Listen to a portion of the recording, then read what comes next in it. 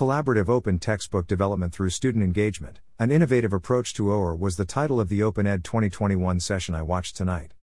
Yang Wu is the Open Resource Librarian at Clemson. Matthew Boyer is a Research Associate Professor and Leah Wiedeblake are in the Department of Engineering and Science Education at Clemson.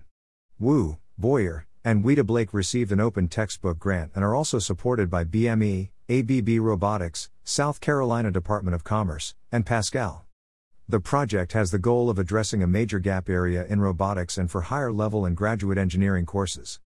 Wu also explained that OER can be tailored to support local and regional workforce development. Through their project, they also seek to support diversity and inclusion in an expanding STEM field. Wu shared data from studies showing a decline in student use of textbooks. Wu talked about a lack of educational research on the use of OER in this field.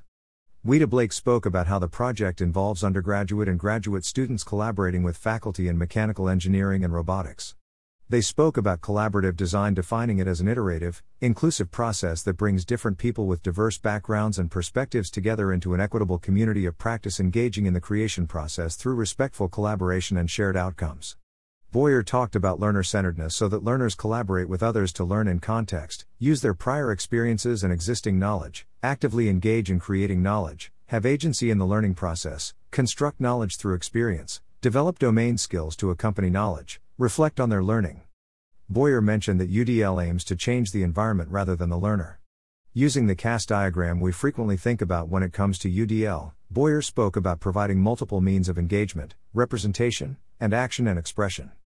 The timeline displayed included the development of the textbooks and resources.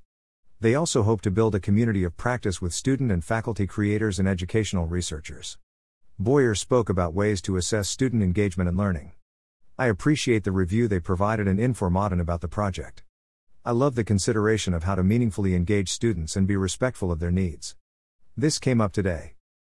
How can we create a textbook for engineering and robotics that engages undergraduate and graduate students in the process? Photo by Elena Darmal on Pexels.com.